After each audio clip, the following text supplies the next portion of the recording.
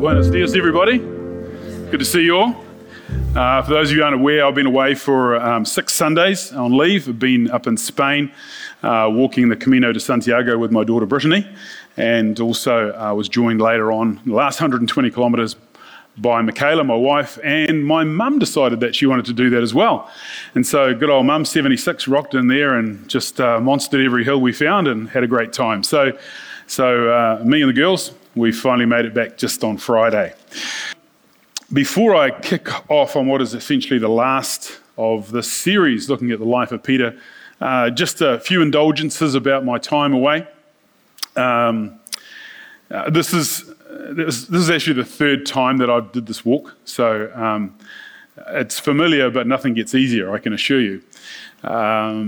Brittany and I started the walk in the French side of the Pyrenees Mountains, and we go over a route the very first day called the Napoleon route, named after General Napoleon, who took his army into France via this way.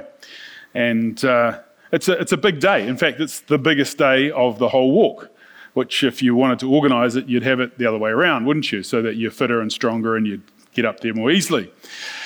But I was sort of in training before I left, and when we had Father's Day, I remember Bernie handed me a couple of Kit Kat bars that were for the men. Some of you men will remember that. Got a Kit Kat bar if you turned up here on Father's Day. I went to 2 services, so I got 2. And so I stuck them in my backpack and I said, I'm going to eat those when I go over the Pyrenees because I'll need the energy. And so here we were halfway through the day, and we came across a couple of young guys from the Korean Army. Now, I knew they were from the Korean Army because they had T-shirts on which said Korean Army. And so it wasn't a language issue for me. But one of them didn't look very good, and the other guy came up to me and he goes, "Excuse me, sir, have you got any food?" I said, "Yeah, sure." He said, "We didn't bring any food because we thought there'd be shops here." I was like, okay, bit of a lack of preparation there. So I pulled out the Kit Kat bars that we had, one each, and a few other bits and pieces that we had. And I was sitting there thinking, this is so strange, isn't it, really? Here these 2 Korean guys are in the middle of the Pyrenees Mountains eating Kit Kat bars that were paid for by Bethlehem Baptist Church. And I'm like, that's cool, really cool. So James and Justin, that was their English names, we got to know them and saw them regularly as they went on their walk. Further along on the same day, it was an absolutely gorgeous day, not a cloud in the sky, not a breath of wind, just absolutely amazing. I came across this guy probably about an hour and a half before the end of the walk. He was sitting under a tree. He wasn't looking very, very happy. Sweat pouring out, and he's a pretty heavy-set guy, and I said to him, "You doing all right?" And he goes, he says, "I'm not feeling that flash," he said, "but I've done this walk twice before." He said, "By the time I get to O Sobrero, which is the other big mountain at the other end of the walk," he says, "I'll be flying." I said, "Yeah, I can understand that. I've done it before, I know what you mean." So we booked into this big hostel. It's the only hostel on the trail at this given point. Normally there are anywhere up to half a dozen to choose from. But this hostel housed 250 beds. And Richard booked in a couple of beds just further along from us, had a shower, and dropped dead of a heart attack. And it was like, wow, that's a very sobering way to start your walk, you know, starving soldiers and a dead guy from England, you know. And so Brittany's looking at me going, "What are you doing to me, Father?" I said, "It's all okay, it's all okay. I don't think it's going to get worse than this." And thankfully, it didn't. But we completed this journey and found ourselves engaging with lots of different people who are on the journey for lots of different reasons. Different people of different ages and stages of life, lots of people from different countries. And it was a really exciting time, not only just to meet all these people, but to be together and to be able to have that as a family. So I'll share a little bit more towards the end of something else that happened. But what I want to do now is really just want to get us to finish well this series looking at the person of Peter. So let me pray and we'll do that. Lord, I know that the country has forgotten about the rugby.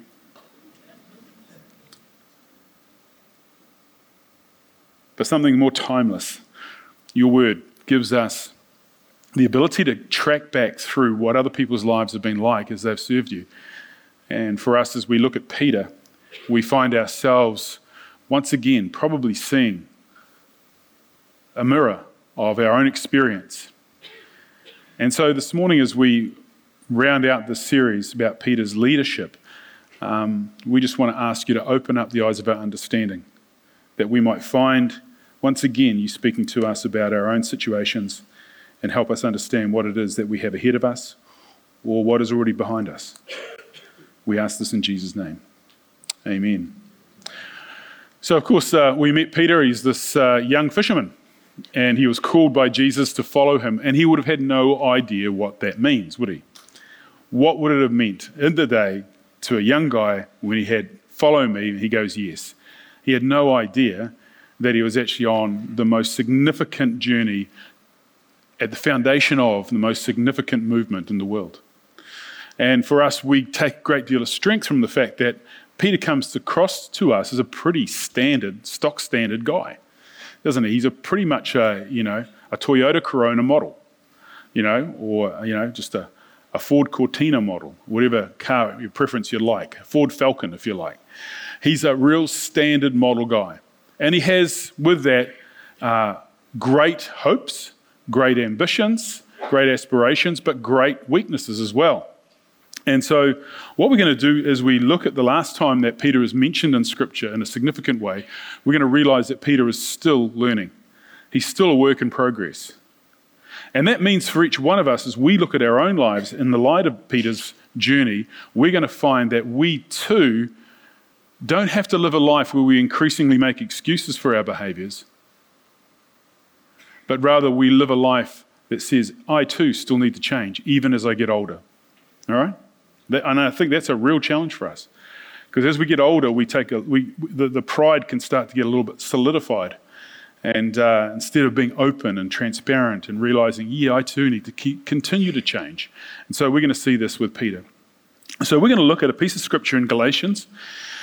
And I would have hoped, if I was the sort of Hollywood author of Peter's life, that I would have Peter finishing on this fantastic high note when it comes to what the scriptures say about his life.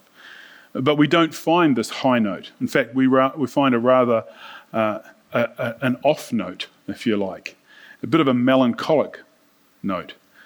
Because Peter gets something wrong. And the Apostle Paul, who's also leading the charge, forming the church, calls him on it. He points out to him where he's got it wrong.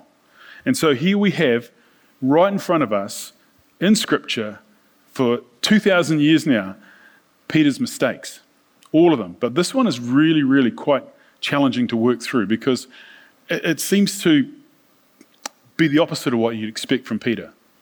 And that's the challenge of this. So let's go straight to Galatians. And from Galatians chapter 2, verse 11, we're going to read where Paul calls Peter on his bad behavior. When Cephas, this is Paul's name for Peter, okay? Peter, Cephas, interchangeable.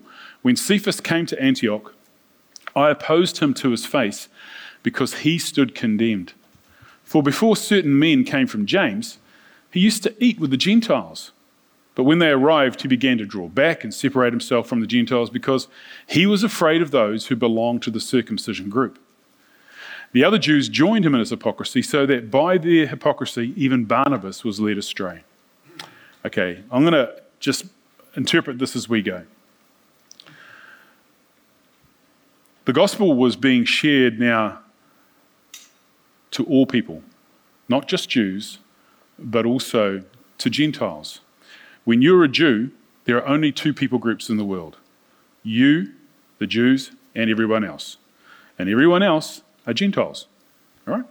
And so what's happening, and we've seen this earlier on, some of the passages that we look through when we look at Peter's life, we see that God has been breaking open these conversations with the Gentile groups, saying, look, this good news about Jesus dying on the cross for your sins and being raised to new life, that isn't just something for the Jews. It is for everyone. Okay, and so we've seen how Peter's being used significantly in this. The Holy Spirit fell when Peter preached at Pentecost. The Holy Spirit came and fell amongst the Samaritans, and the Holy Spirit fell amongst Cornelius' household. Each time Peter was there, each time Peter was used, the keys of the kingdom, to unlock this powerful outpouring of the Holy Spirit, which embraced people, everyone. And so Peter, of course, was now leading the charge on the fact that we didn't have to separate ourselves out from these people any longer. They were all God's people. We are all God's people. Whereas in the past, the Jews wouldn't mix with the Gentiles. They did their own thing, ate their own food, had their own days off, had clothes of certain fashion, and only stuck together. Now, because the gospel was for everybody, those walls have been broken down. But, and here's the big but, human nature has this way of moving back to a default setting, doesn't it? You know, default setting means it will go back to the way it always was, because that's comfortable, that's where I like it, that's where it's been, that's familiar to me. And Peter gets intimidated when a group from James, as the scripture just says, arrives from Jerusalem and starts telling Peter that he's got it wrong. This group from James weren't a very big group, but they were quite forceful. And it's easy to intimidate other people. And this is how it goes. It's like, oh, so you really believe that Jesus died for your sin? Yep, I do. He died on the cross once for all to pay the price for everybody. Yes, I do. And so how does that affect your behavior? Well, we're free in Christ, aren't we? We're forgiven. Oh yeah, but you have to act this way and you need to act this way and you shouldn't hang out with those people because they're not holy like you. You're holy, aren't you? Yes, I'm holy, but they're not. Why would you hang out with them and let them corrupt you? Surely that's not a very good influence. Surely you should be separated away from them so that you can prove to them that your life is so much better. And so this is what intimidation looks like from a spiritual perspective. And this is essentially what the group from James has done to Peter, to the point where other Jews were separating themselves out away from the Gentiles. And so instead of having these meals together and they could talk about the goodness of God, they started separating themselves away. And that left Paul very, very angry. So let's continue on reading how it is that this impacts not only those Gentiles, but what Paul has to say about it. When I saw that they were not acting in line with the truth of the gospel, I said to Cephas in front of them all, "You're a Jew, yet you live like a Gentile, not like a Jew. How is it then that you force Gentiles to follow Jewish customs? We who are Jews by birth and not sinful Gentiles know that a person is not justified by the works of the law, but by faith in Jesus Christ. So we too have put our faith in Christ Jesus, that we may be justified by faith in Christ and not by the works of the law, because by the works of the law, no one will be justified."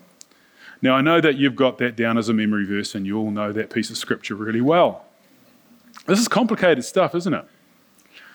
What Paul is saying here is this, is that when Christ died for you, the law was made complete.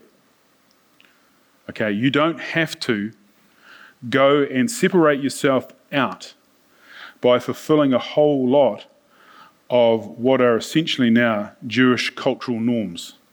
Food, clothes, patterns of worship, styles of worship.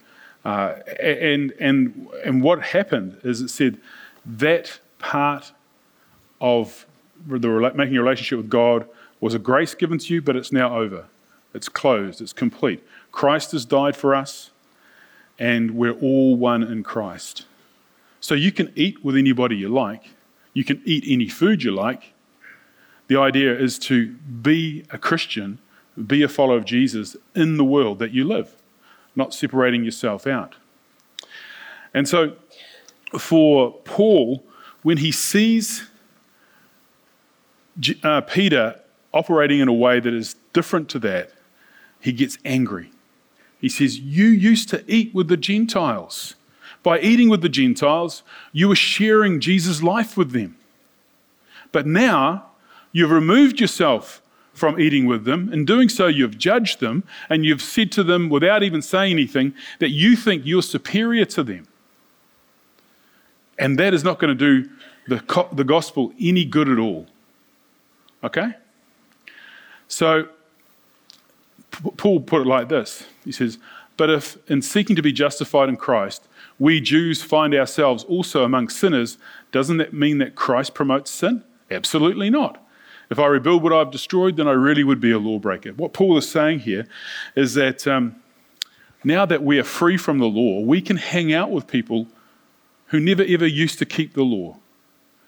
Does that make us lawbreakers? No. Does that mean we promote sin? No. Because things have changed. Things have shifted. Okay, and so this is what Paul is trying to get across. And for us, this looks like oh gosh, Paul, you seem to be getting really uppity about something that's not that important. Well, the simple truth is it is really, really important. And we've already seen in Scripture how important it was. And I'm just going to push through this because otherwise we'll get caught up here. So what happened is all the church leaders got together, and we saw this a couple of weeks ago. All the church leaders in the early church got together and they said, what are we going to do? It seems that God loves everyone.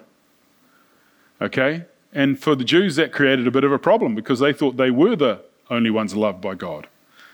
So here is when they decide at this council meeting what they're going to do with all the Gentiles, all these different people who used to be the enemy of God. All right?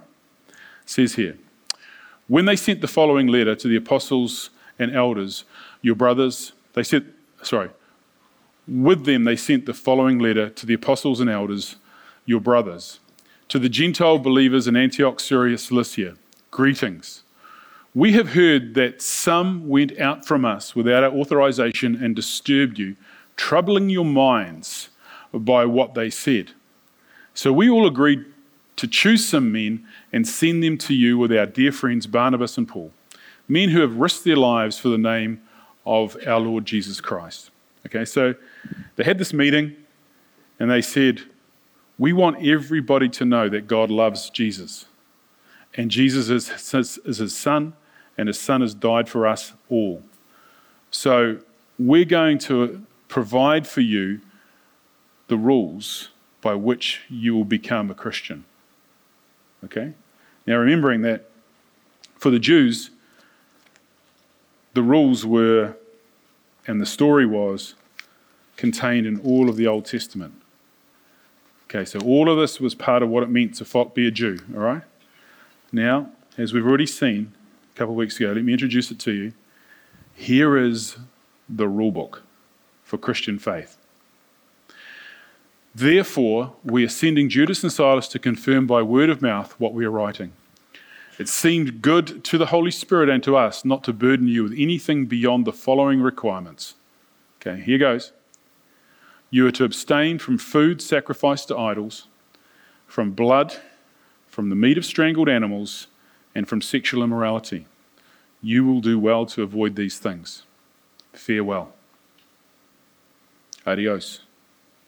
Haere Nara. What we've got here is a summary of what behaviors are required in the Christian faith. Love Jesus, share his story, of course, and then abstain from these foods, abstain from sexual immorality. You will do well to avoid these things. There's a little addendum later on which says, remember the poor also. Okay? Just in case you're lacking something to do. Remember the poor. So Christian life is now pitched in a completely different way to what it was before. And it's always about finding a balance. And this is what Paul is trying to get Peter to see. Because the balance is always between unity and holiness. Unity and holiness. See, I can be really, really holy as long as I separate myself out from other people. I can do what the early church fathers did, live in a cave with iron bars, had people poke food at me, and I'd eat that and I'd read scriptures and I'd pray.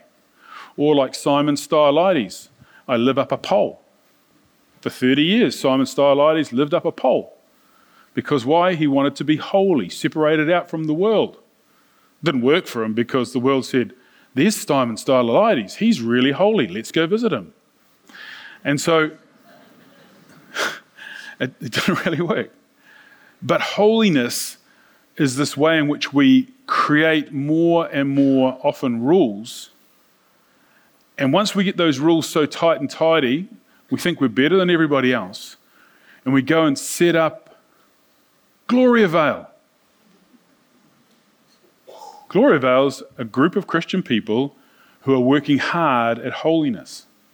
Okay? And so by virtue of wanting to be holy, they've separated themselves out and created a them and an us.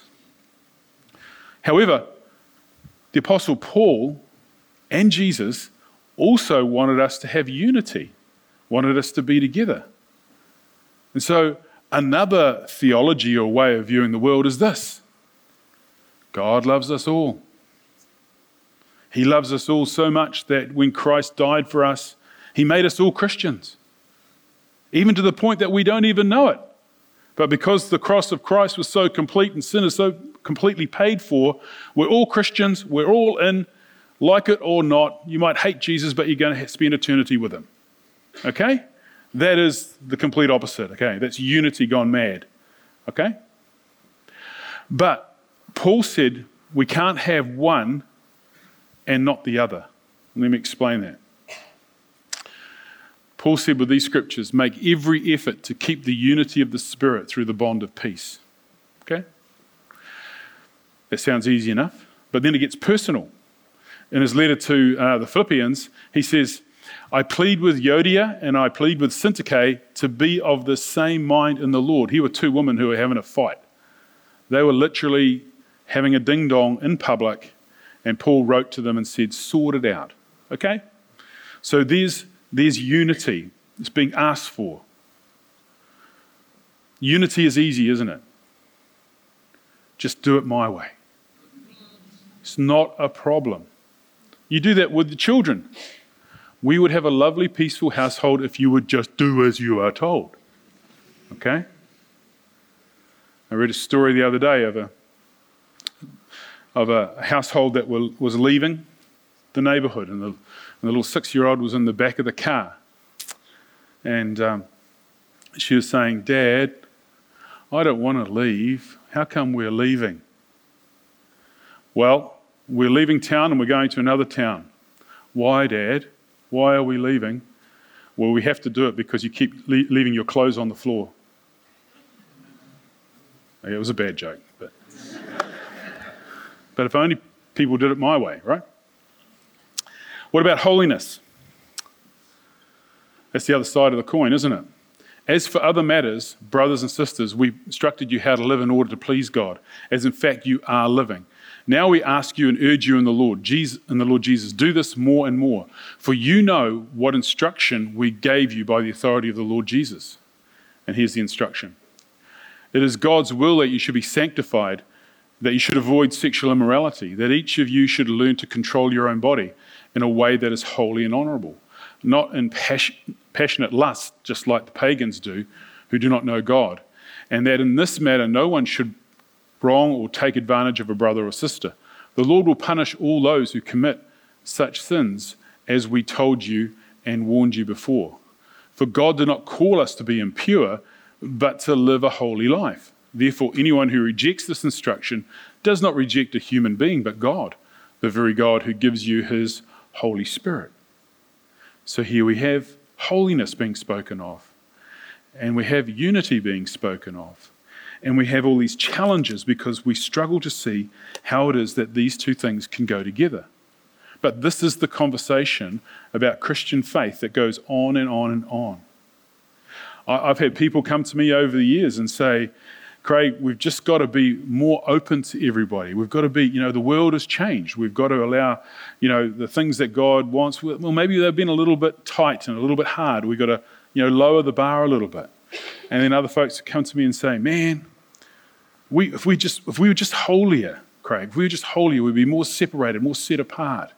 We'd have more power of God in our lives, and people would see the evidence of that. And so we have denominations as a result of this.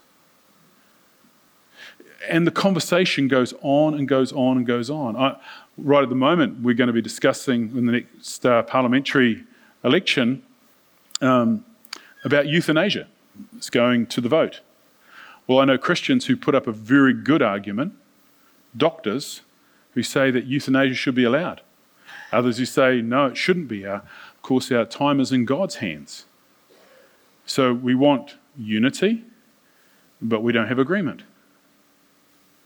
Over the last decade, we've worked through same-sex marriage. Folks come to me and say, come on, Craig, things have changed. The church has got to move on. The church has got to keep up with the times. And then others say, well, no, this same-sex marriage is not the way God designed it. Adam and Eve, that was the way it was. And it's the way it should be.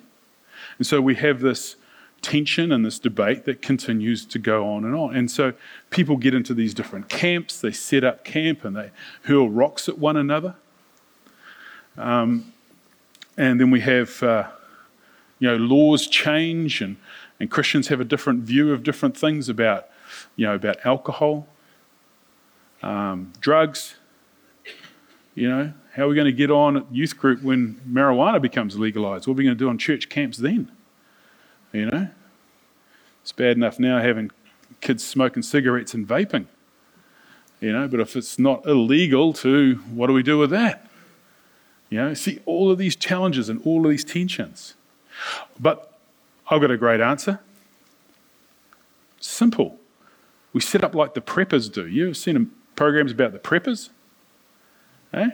You build yourself a big compound, big high wire with rolled barbed wire around the top. You get a 50 cal automatic machine gun on each corner. You build yourself a big basement, fill it up with all sorts of food so that you can last at least 40 or 50 years.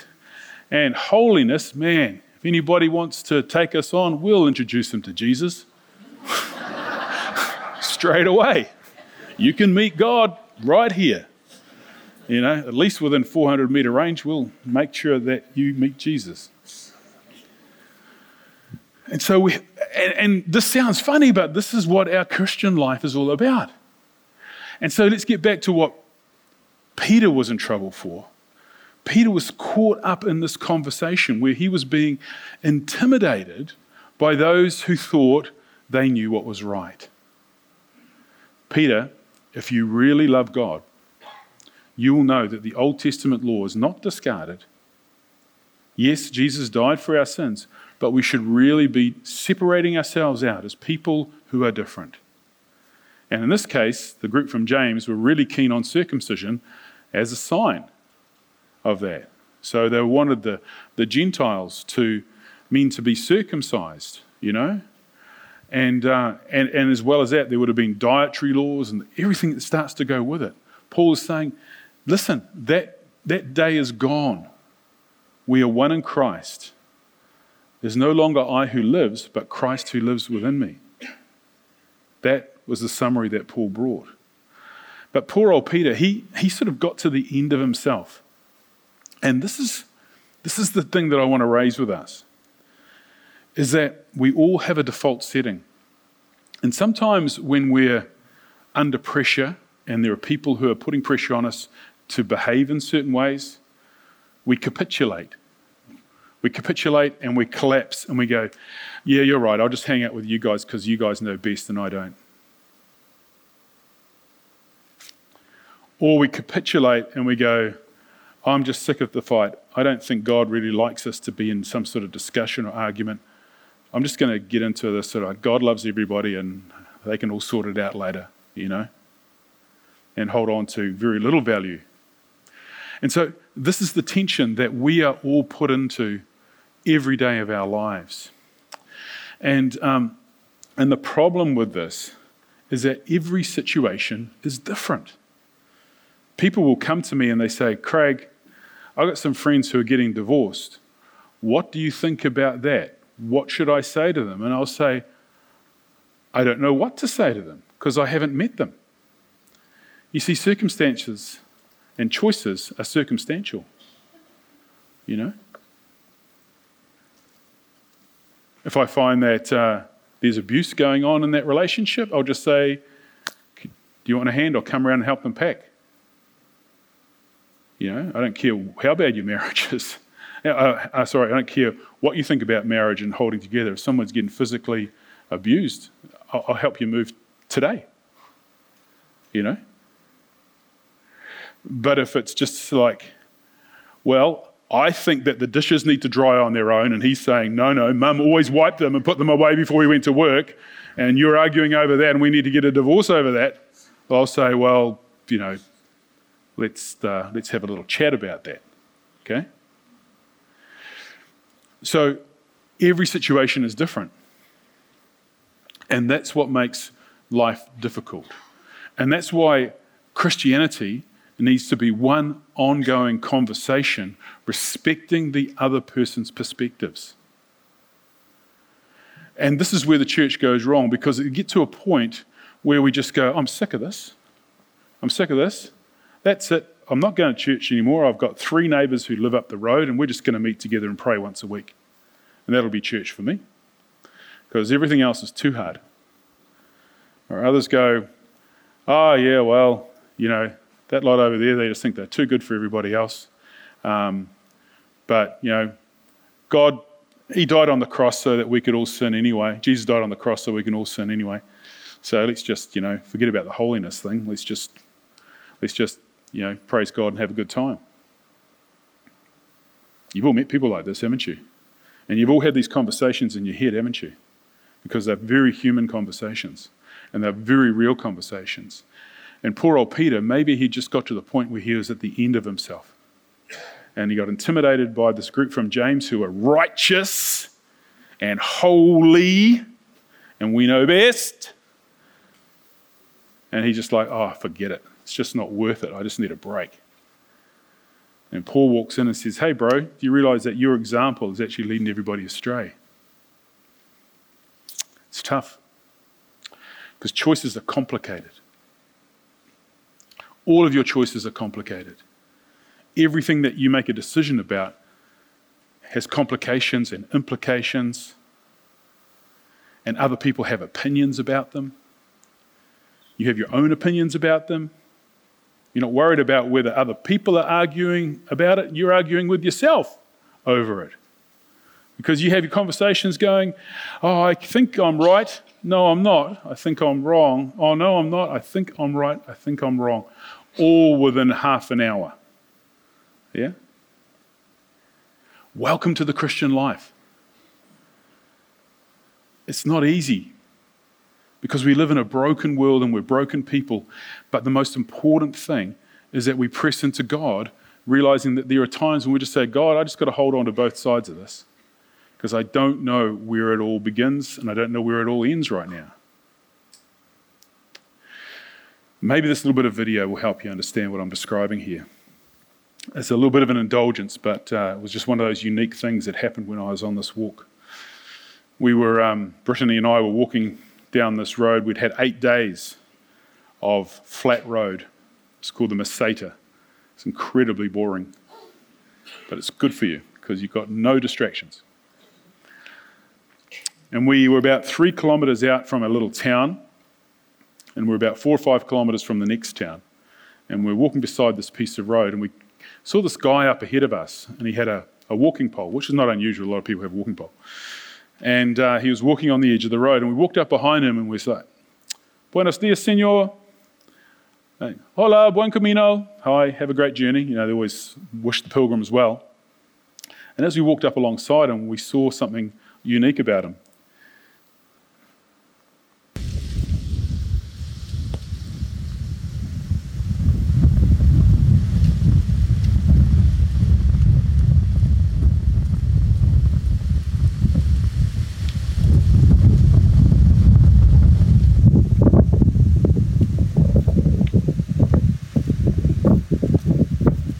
He was blind.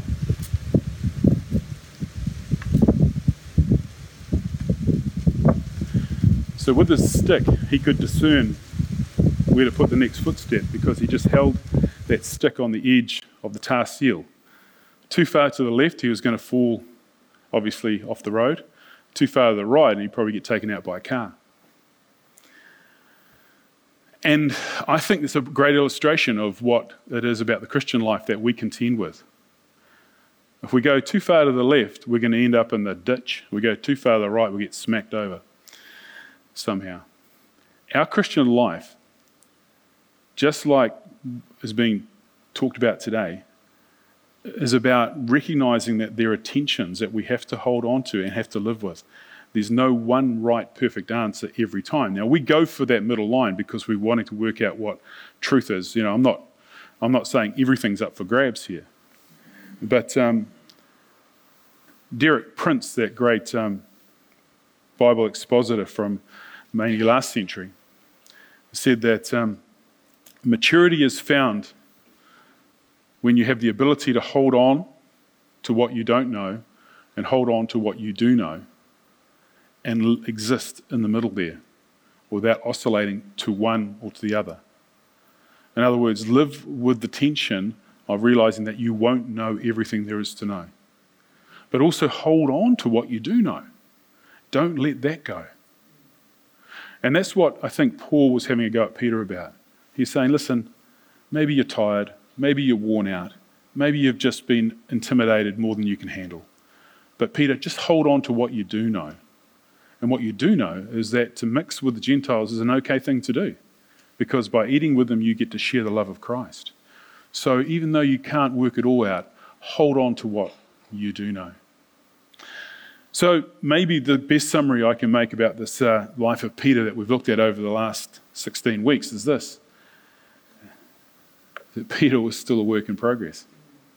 Aren't we all? Well, I'm a work in progress. Are you? Yeah? Yeah? There's 2 hands up at the back there. Yeah.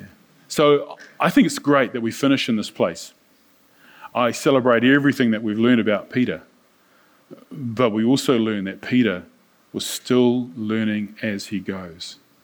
And I don't care what age you are, the thing about the gospel and the thing about human nature and the thing about the changing world around us is that these dynamics are always going to challenge us and confront us in some way, so that our faith is forever being overworked and worked over at the same time. And we too are like that pilgrim going down the road going, I know what I know, I don't like the loose gravel. I know what I know, I can see the loose gravel. And God will save us from ourselves. Let's stand for prayer.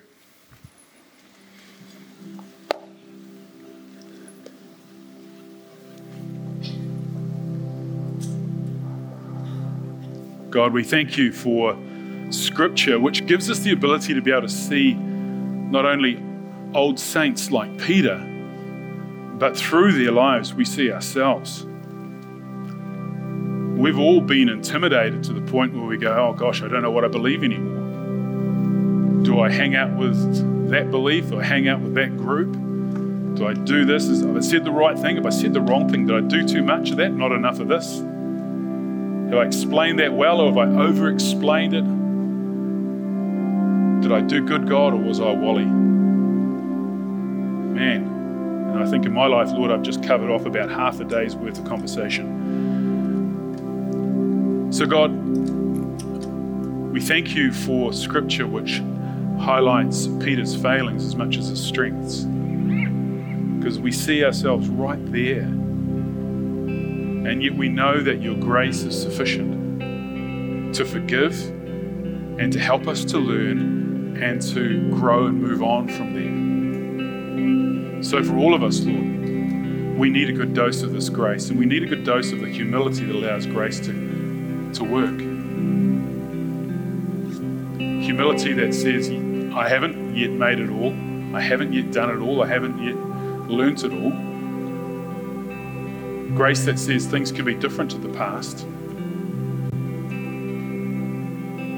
Grace that says I'm still a work in progress. And And so for all of us, Lord, we want to lean into that grace. Otherwise, we just become those hard-nosed people who think they know everything.